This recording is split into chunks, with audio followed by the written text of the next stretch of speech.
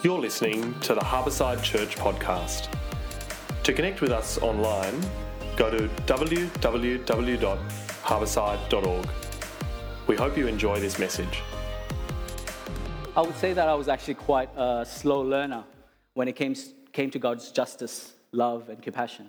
And I say I'm a slow learner because when I was a child, the first 10 years of my life, I grew up in the Philippines. So I grew up in particularly a place called Cebu City. And the place, does anyone know Cebu City, by the way? Some of you? Yeah. I grew up in a place in Cebu City, downtown, and it actually was a red light district. And so when I say I'm a slow learner, I say that because not only did I grow up there, but I was also a Christian there. I say I'm a slow learner because even though I was a follower of Jesus and a child of God's love or God's family of love, my thoughts about my community was not love. Now, I remember my mom saying, don't go to that corner over there, or don't play in that area. But there was 4 of us boys, and we still did all those things anyway. But it didn't click to me that this was a red light district. It wasn't until I came back as a teenager that I realized, oh, wait, this is a red light district. And I remember thinking to myself, I remember saying this as a teenager, as a 13-year-old. I remember saying, who are these dirty people dirtying up my childhood home? So it's a bit of a confession here. My first reaction wasn't, I love these people. My first reaction was, who are these dirty people dirtying up my childhood home? Now, my mom did take us to church. My dad didn't go to church, but my mom did. There's 6 of us kids. She would drag us all the way to church so that we could hear God's good news. So what was going on here? My perspective is this, my reflection is this, that I reckon as a person who grew up in Christianity or in church, I internalized a lot of the message and I kept it for myself. This is what I heard. God loves me. God has a plan for me. He wants me to be with Him in heaven. So I grabbed that blanket of love, that gospel of love, put it around myself. And if I was generous, maybe I'll extend it beyond myself to my family members. If I was feeling a little extra generous, maybe I'll give it to my church, but maybe just some of my church members, right? But that gospel of love was only for me and people that I can reach. Does that make sense? And so anyone beyond that, I just labeled them to justify my thoughts and my actions. I just said, dirty people dirtying up my childhood home, they don't deserve God's love. Now, the passage that was read for us, it talks about heaven and hell, and I grew up listening to that it's about heaven and hell. But I actually think it's much deeper than that. I actually think that Jesus was trying to point to something. My perspective is that He was pointing to something, not just rhythms, but something even deeper than that. Now, if it's okay, I'm going to get you to discuss it for just a couple of minutes, or maybe just a minute, what you think love is. And I'll give you 2 options. Do you think love is a choice? Or do you think love is a response? All right, so have a think about that. Do you think love is a choice? Or do you think love is a response? Now, are we allowed to discuss things here, Dave? Yep. All right, so turn to the person next to you.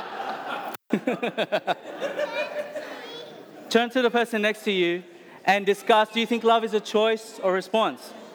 Be careful if you talk to your partner, because you might have a fight about this. So,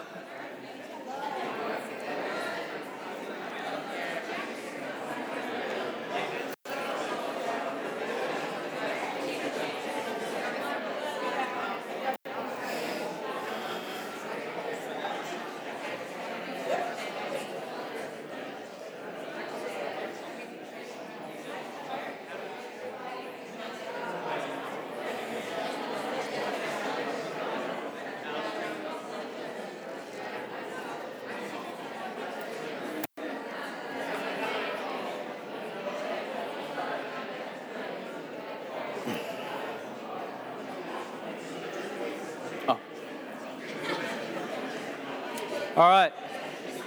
Any fights? All right. Now we'll put hands up, okay? Who thinks love is a choice? Oh, okay, more than half, majority. Why would you just yell it out? Why do you think love is a choice? we're not predisposed to it. So sometimes you have to actually make a willful choice to do it. Right, good. Who thinks love is a response? Hands up. Okay, a little bit more response. Yeah? Well, why do you think love is a response? Oh, you're reading my notes? Yeah. So, gave it away. Well, yeah, you're right. I think it is both. There are times where love is a choice. You make willful choices to love somebody. But there are times as well that it should be a response. As a response to God's love, loving us, we respond accordingly, right? But I think there is a dynamic between the two, that you do make choices, and those choices create a rhythm that create responses. But then those responses create a rhythm that shapes your choices. And it becomes this rhythm of both. And I think what Jesus was doing was, should I say that again? What Jesus was doing was he was pulling this apart and kind of exposing it to the people who were listening to him. That there are big implications on the rhythms that you have created. And that's what I want to talk about today, if that's all right. So let me pray. Father, I thank you, Lord, for who you are.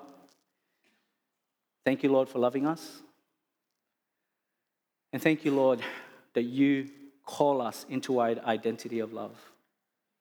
That is your primary concern, that we can step into this identity and truly, Lord, be transformed by your love, that we can make choices, but also that it eventually becomes naturally to us as we respond, whatever is thrown at us in this world. And we know, Lord, how to go beyond just our walls and lines that we create. Guide us, Father. Amen. And so to understand, all right, we need to understand, why is Jesus telling this parable at this particular time?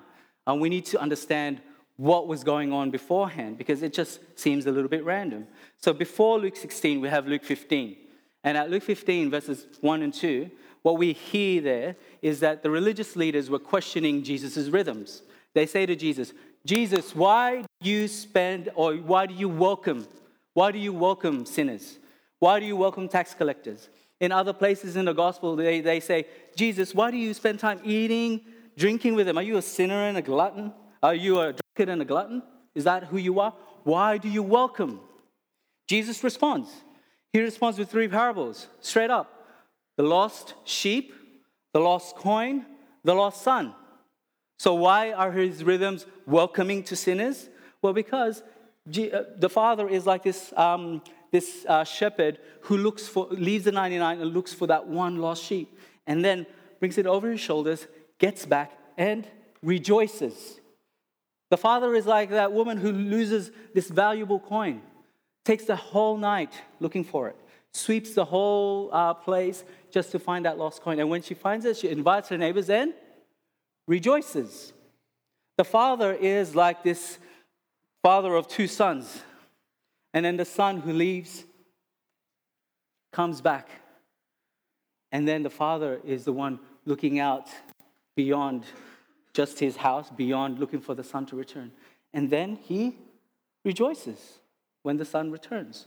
So why are Jesus' rhythms like this? Well, because he has a posture to welcome people so that he can rejoice for the lost to come home. Does that make sense? His rhythms point to his heart that just wants to welcome the lost. But Jesus doesn't stop there. In Luke 16, he then turns it around and he questions the Pharisees' rhythms. And as he questions their rhythms and their love for money particularly, he says, you can't serve both God and the God of money. He says to them, I want to question, actually beyond the rhythms, I want to question your heart. And he says this, you are the ones who justify yourselves in the eyes of others, but God knows your hearts. He goes beyond just the rhythms, and he goes to the core of it, the heart of it all. And then he tells the parable. Does that make sense? And so in the parable, what do we have? We have 2 main characters. Yes, Abraham is there, but we have 2 main characters. We have the rich man, right? What does he look like? What was he wearing? Purple, linen, fine clothes. Probably either he was royalty or he saw himself as royalty. And what was the rich man? What was Lazarus? He was a beggar. He had sores all over his body. In fact, the only sense of compassion and comfort he has are the dogs licking his sores. He would have been separate or an outcast from society. He wouldn't be able to participate in the faith community gatherings of the time. So we have these two characters. Now, do you see the rich man kicking Lazarus out of his house in the story? Do we see that? Do we see him beating up Lazarus to have his condition the way he is now in the story? No, we don't. Because the issue that Jesus is pointing to is not the sin of commission, but the sin of omission, of not doing what in your rhythms as followers of God should be doing. And your sins of omission in your heart is what's causing rhythms of unlove. Does that make sense? And so let me, if I may, and I know this can be quite confronting, I have to say God confronted me with this first. But I want to point to you two things that I think Jesus points us to. Firstly, Jesus points us to selective seeing. Let me read it for you. In Luke 16, verses 24, we see the rich man saying something, and we get an insight into his perspective. In verse 24, so he called to him, Father Abraham, have pity on me. Send Lazarus to dip the tip of his finger in water and cool my tongue, because I am in agony in this fire. So right there we see that he says, Father Abraham, can you send Lazarus to me? So he saw Lazarus as a slave or a servant or someone lower caste than him. And secondly, we know, because he calls him Lazarus, we know that the rich man knew that he existed. Right? Like he can't say, oh, he was by my gate. Oh, I didn't know. I'm sorry. He knew him by name. So he could see him physically, but he really couldn't see him. This is the power of what happens when you label people. Not only that, being the richest man there. You know, when I think of fences and gates, I think of like our Western society has fences and gates. But back in those days, and in a lot of places in the world today, not everyone has a fence. Not everyone has a gate. You would usually just tie down your animals, right? But if there were more of you in the village, more families, then you would pool your money together. And as you pull your money together, then you would pay for a fence to go around your village, and right at the front, you would have an opening. You would see who goes in, goes out. You make sure the foxes and the predators stay out, and your animals stay in. Where was Lazarus again? By the gate. Now, being the richest man, he just paid for this entire thing. And being the richest man, he would have been part of the eldership system, like the eldership structure at that time of that village. And so the eldership would come together, discuss the well-being, the shalom of the community. So if there was a great harvest, then they would talk about that, how to do that well. If there was a drought or a famine, they would come together and talk about that again. Guess where they had their eldership meetings? By the gate. And as they discussed the well-being of the community, there lied Lazarus, starving and dying. He might as well have been a rope tied around that post. They couldn't see him. This is the power of selective seeing and labeling. As I mentioned to you before, I grew up in Cebu City. Just to give you a little bit of a better picture, the street that I lived in was the main street, and we lived in a 2-story house. We weren't rich. We weren't extremely poor either. We were just somewhere in the lower bracket.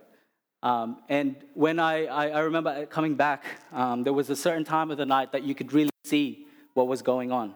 You see, right in front of my house, there would be like a bench, and there would be women sitting there. 7 or 8 women would just be sitting, waiting for customers to arrive. At the end of that bench, there would be, the facilitator, the pimp of that bench.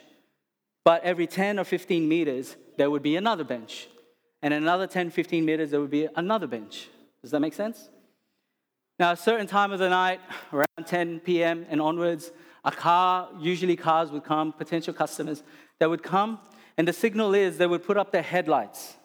As they put up their headlights, their high beam, that's their signal. The pimp starts to get in front of the car and would motion for the women to come one at a time. One at a time, the women would come, they would show themselves, do a twirl, a dance, and then sit down. Meanwhile, you have the driver, the potential customers in the car, or by himself, usually he, and he would just then go, no, not that one, next one, not that one, next one, not that one, next one. As if there were items in a vending machine. That is the power of what happens when you label somebody. You don't see the person anymore. You don't see the person made in the image of God anymore. What you do see is the label that you put on them, an item in a vending machine.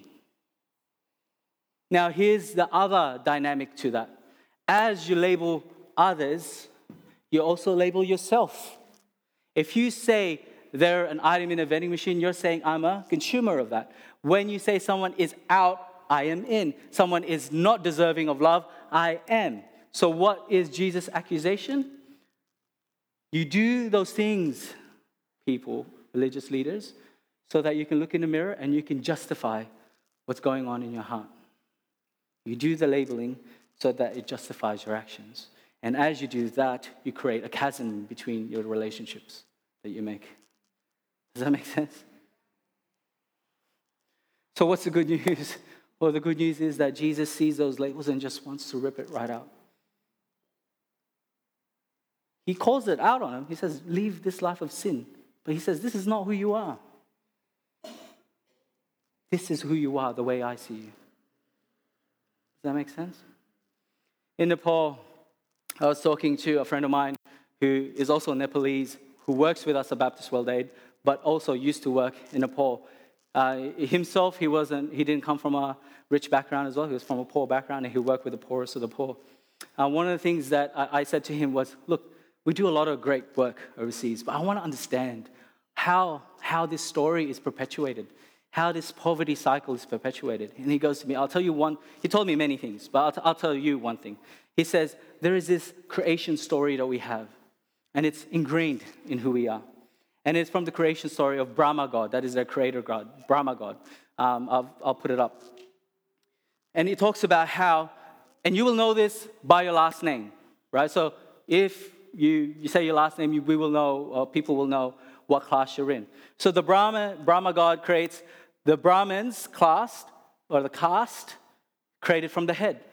So for them, a reserved priesthood, academics, that's for them. It's reserved for them, right? That's their label. The Kshatriyas are the rulers, administrators, and warriors because the strength is from the shoulder. So they're created from Brahma God's shoulder. The Vaishyas are from the waist, so they're the artisans, tradesmen, farmers, and merchants. And from the feet are the Shudras. So manual labor is for them. That's their label. But there's also a fifth one, the Dalits, created from the waist. Right? They're the untouchables. And because of that, their jobs are waste management, street cleaners. I've heard of stories where if people are walking in the street, they themselves would walk in the gutter because that's where they belong. That's what they deserve. This is the story that's perpetuated. It's illegal, technically, but thousands of years have ingrained it into their story. Label upon label upon label. As I was sharing this with a health professional who comes from this background, she also said to me, yeah, Mavs, it's ridiculous. Like, I have friends who are Brahmin and Dalit doctors. And they're friends, but when the Dalit doctors come into the house and then they leave, then they would clean the whole house. Because with them is this label that they're dirty. It is ingrained within the story. It is a bad story, but ingrained within the story. And so what does Jesus do? What does his good news do? What does it do? What does that good story do? It breaks that. He wants to rip those labels right off. Now, I reckon Jesus was also saying, grace was also offered to the religious leaders who have labeled themselves that they were great and they were in. That's why there were religious leaders who became followers of Jesus. And so grace was offered to both, to anybody who labeled themselves. This is the good news, that Jesus sees. Who is named in this story? Lazarus. What's the rich man's name? Jesus says, he personally names Lazarus. He sees Lazarus. He sees you. He sees all of us. He knows the numbers of hair in your head. That is how much he sees. That is the great news, the good news that breaks stories like this. And secondly and finally, Jesus addresses their selective hearing. He addresses their selective seeing, but he addresses their selective hearing. So, verse 27, the rich man says, "Then I beg you, Father, send Lazarus," there he goes again, "send Lazarus to my family, for I have 5 brothers. Let him warn them so that they will not also come to this place of torment." Father Abraham said, "They have Moses and the prophets. Let them listen to them." Right? "No, Father Abraham," he said, "but if someone from the dead goes to them, they will repent." He said to him, Father Abraham, "If they do not listen to Moses and the prophets, they will not be convinced even if someone rises from the dead, resurrects from the dead." It's amazing, isn't it? Now, why is this mic going like this? Why is this important? The word for listen or hear is very important in the Hebrew culture, right? It is the word Shema. I'm sure Andrew will be able to speak about this if you want. But it's this important word because not only is it hear or listen, it is focus, attention. It's from Deuteronomy 6. That's why a lot of the Shema prayers are based around that. Deuteronomy 6, verse 4 is the greatest commandment. Hear Israel, Shema Israel. The Lord is God, the Lord is one. Love the Lord your God with all your heart, soul, and mind. Right? The second is like it, Jesus says. Love your neighbor. So at the core of it, at the core of a lot of Moses' laws, or instruction is a better word, is love. Right? Love. And so what are the prophets about? Well, they're about a call back to that covenant of love. They would say this in their prayers. And so if the rich man and the brothers were truly listening and hearing, they would know the Shema. They would know this instruction of love. In Deuteronomy 15, it says, "There need be no poor people among you, because in the land the Lord your God is giving you, there will be plenty. You will be prosperous. And if you exist in love, in following the instructions of love, there will be no poor." And so the prophets call back. For example, Isaiah, it says, "It is you who have ruined my vineyard. The plunder from the poor is in your houses. What do you mean by crushing my people and grinding the faces of the poor?" And just in case you think I'm making it up, there's a lot more, by the way. There is instruction after instruction, love after prophetic voice of love after love. And if you are not hearing, then you have figured out a way to condition the way you hear. You've been saying it since you were a child. You say it every day. Now here's the confronting part that I remember confronted me. That if you can condition your ear so much selective hearing, that you create these rhythms and practices in your life, that you don't hear the cries of the poor. If you do it so well that even the voice of the resurrected one you won't hear. The voice of our Savior, the voice of our Lord, the voice of our King, the voice of our friend. Can you imagine that? You can condition the way you hear so much so that you don't hear the voice of Jesus himself. I don't know about you, that's too confronting for me. So with the Dalit, we work with the Dalit in Nepal. This area that we particularly work in is 90% Terai Dalit. Part of the issue is the parents don't have literacy, so they're illiterate. And so they don't send their kids. Why? Because that's their story. This is their place. This is their lot in society. We'll stick to this, right? And because of that, the kids don't get sent to school as well. Churches there, because you can't register as a church officially. They register as welfare organizations. That's the closest thing they can find to who they are in their values. We're going to be a welfare organization. So churches register as that. And so we partner with those churches. And in this place, they started a school 10 years ago. Now, this is what I want to draw attention to. There is power to truly listening. There's absolute power in it. We don't go to Nepal or to the 20 other countries we work in the world and say, this is what you guys need, boom. Here's a bunch of money, boom. We want to get to those places and we want to ask, what is it that you need? Because there is power in truly listening. Now, I'm halfway through a master's in counseling. And one of the things that I really learned, like if I learned anything, is that there is power in listening to somebody. If you truly listen. Because there's power when you open up your ears or your heart. And if this person who's down and out feels like you are a safe person, they can communicate to you what's going on in their heart. Voicing that out lifts their capacity. In this exchange of listening and being able to articulate what's going on in your heart, these people are able to highlight what's going on. Therefore, lift the capacity of this is the issue, this is the problem we need to address. And so, the way we do things as Baptist World Days is we hear. And so when we heard them, these are the issues that they're highlighting. Education is core to the issue. So 10 years ago, we established a school and established self-help groups and child clubs. Now, these child clubs, when we heard what they think are the highest needs, they said, one of the areas is child marriage. A lot of them are being married at, from 10 all the way to 18.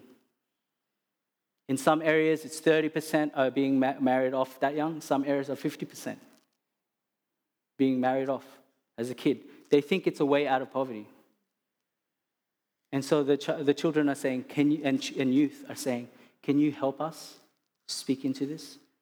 Can you help us? And so part of what we do is we establish these child clubs to have a conversation with the local government. And now in this place, you have child-safe committees from these churches, from these welfare organizations, connecting with the local community, local government community, and they're able to have funds and budgeting and policies in place to stop child marriages. Does that make sense? That's the power of truly listening. That's why for me, even with Jesus, it is amazing that Jesus does a whole bunch of things, and he should know a bunch of things, but one of the things that he says to a blind man is, what is it that you need? The blind man is probably like, you can't see what I need? But Jesus still asks. He could just go, I know what you need, boom. I know what you need, boom. He says, what is it that you need? He wants to have this conversation. He wants you to voice it out. That is our Jesus who listens. That is the good news, is that Jesus hears and that Jesus sees. Let me close off with one final story. One of the things that I do to try to establish a rhythm in my family, because I felt like I was a bit of a slow learner when it came to it, is to create these rhythms, these big ones. There's daily ones, there's weekly ones, but there's these big ones that I want to do in my family. I have 3 kids, like I said. One of the things that I wanted to do was before they enter into schooling, 13 plus years of their lives, being schooled in their careers and who they should be and how much money they can make, I wanted to make sure we start off with this big kind of experience together, like a rite of passage. So I wanted to do that when they're 5, before they enter kindergarten.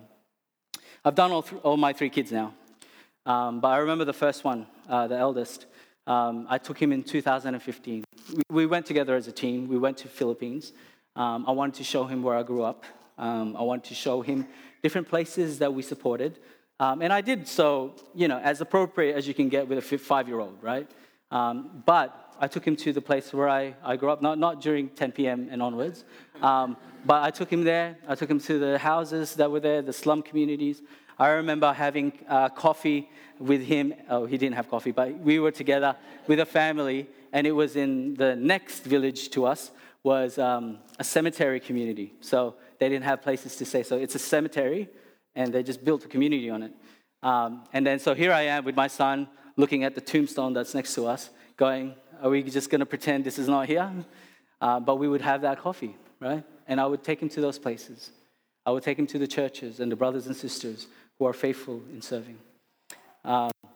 Anyway, it was 3 weeks that we did that for. And then at the end of it, the team came together, including my son. And then we said to the facilitator was saying, all right, guys, you need to summarize your experience, like in a paragraph, so that when you get back home, you're able to share what happened. So I said, oh, maybe my son can do this. So I said, Micah is his name. I go, Micah, come here. I said, baby, do you want to think about a sentence? And I was thinking, a sentence is too long. So maybe you can think of a word, or maybe draw it. But think of a word or draw a picture that captures the last 2-3 weeks for you. Something that you can help kind of share with whoever asks you. And then he goes, okay, Dad. I didn't think he would do it, but I left him to it. 10, 15 minutes later, I get a tug on my shirt. And I go, yeah, baby, what is it? And then he goes to me, Dad, I have my word. And then I was like, oh, what did he write? Like trauma or, I don't know. Not that he could spell that, but I need counseling, Dad. It stinks here. It's hot.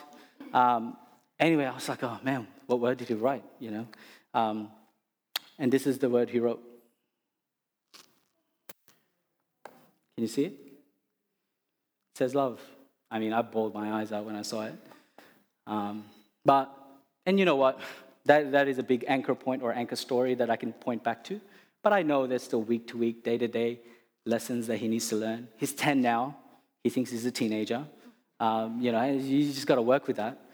But I remember thinking, so what he saw, even though we were in that cemetery community, what he saw with the workers that are around, the faithful brothers and sisters in Christ, what he saw was love. Or the houses that we helped rebuild during Typhoon Haiyan just like smashed this village and no help was going there. What he saw wasn't like the houses that were being built. He saw love. And so my encouragement for us is that sometimes we think it's so hard to shift our rhythms from the culture around us. But whether you like it or not, you and your children are being discipled by something.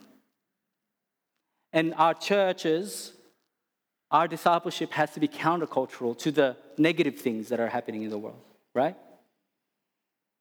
But if a 5-year-old can get it, then we can get it. We can shift our rhythms. We can shift the way we make choices and the way we respond with the things that we have. Does that make sense? So can I pray for you? Is that okay? Now what I'm going to do is I am going to pray for our eyes and our ears. And you don't have to participate, but if you feel like you feel like God is kind of confronting you with the way you hear or the way you see, then just put your hands on that, on your eyes or your ears. Now, if you feel like he's confronting you with both, then just go like this, right? For some of you, maybe you don't feel like, you know, Mars is talking about this love, this transformative love. Like I don't even know what that's like. I haven't even felt that. I haven't even experienced that. And so maybe just put your hands on your hearts, and I'll pray for that. But for some of you, you feel like, I get this already. I'm on board. I just need a direction. Then maybe just put out your hands like this. Again, you can participate if you want. You don't have to. But put out your hands, and I'll pray for God's direction in your life. Is that okay? Let's pray. Father, I just pray, Lord, for our eyes. I pray, Lord, for the way we see. I pray, Lord, that you will not limit the way we see to just the boundaries that we've created around us. That you will extend it beyond us. That you will extend it beyond even just the reaches of the way our heart sees. Give us your eyes, Father, in the way you see. Transform us. To transform our eyes, Lord, in the way we do this.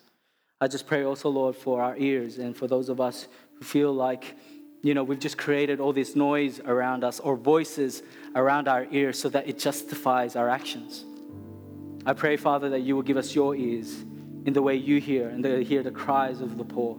Yes, sometimes it hurts more to allow that into our hearts.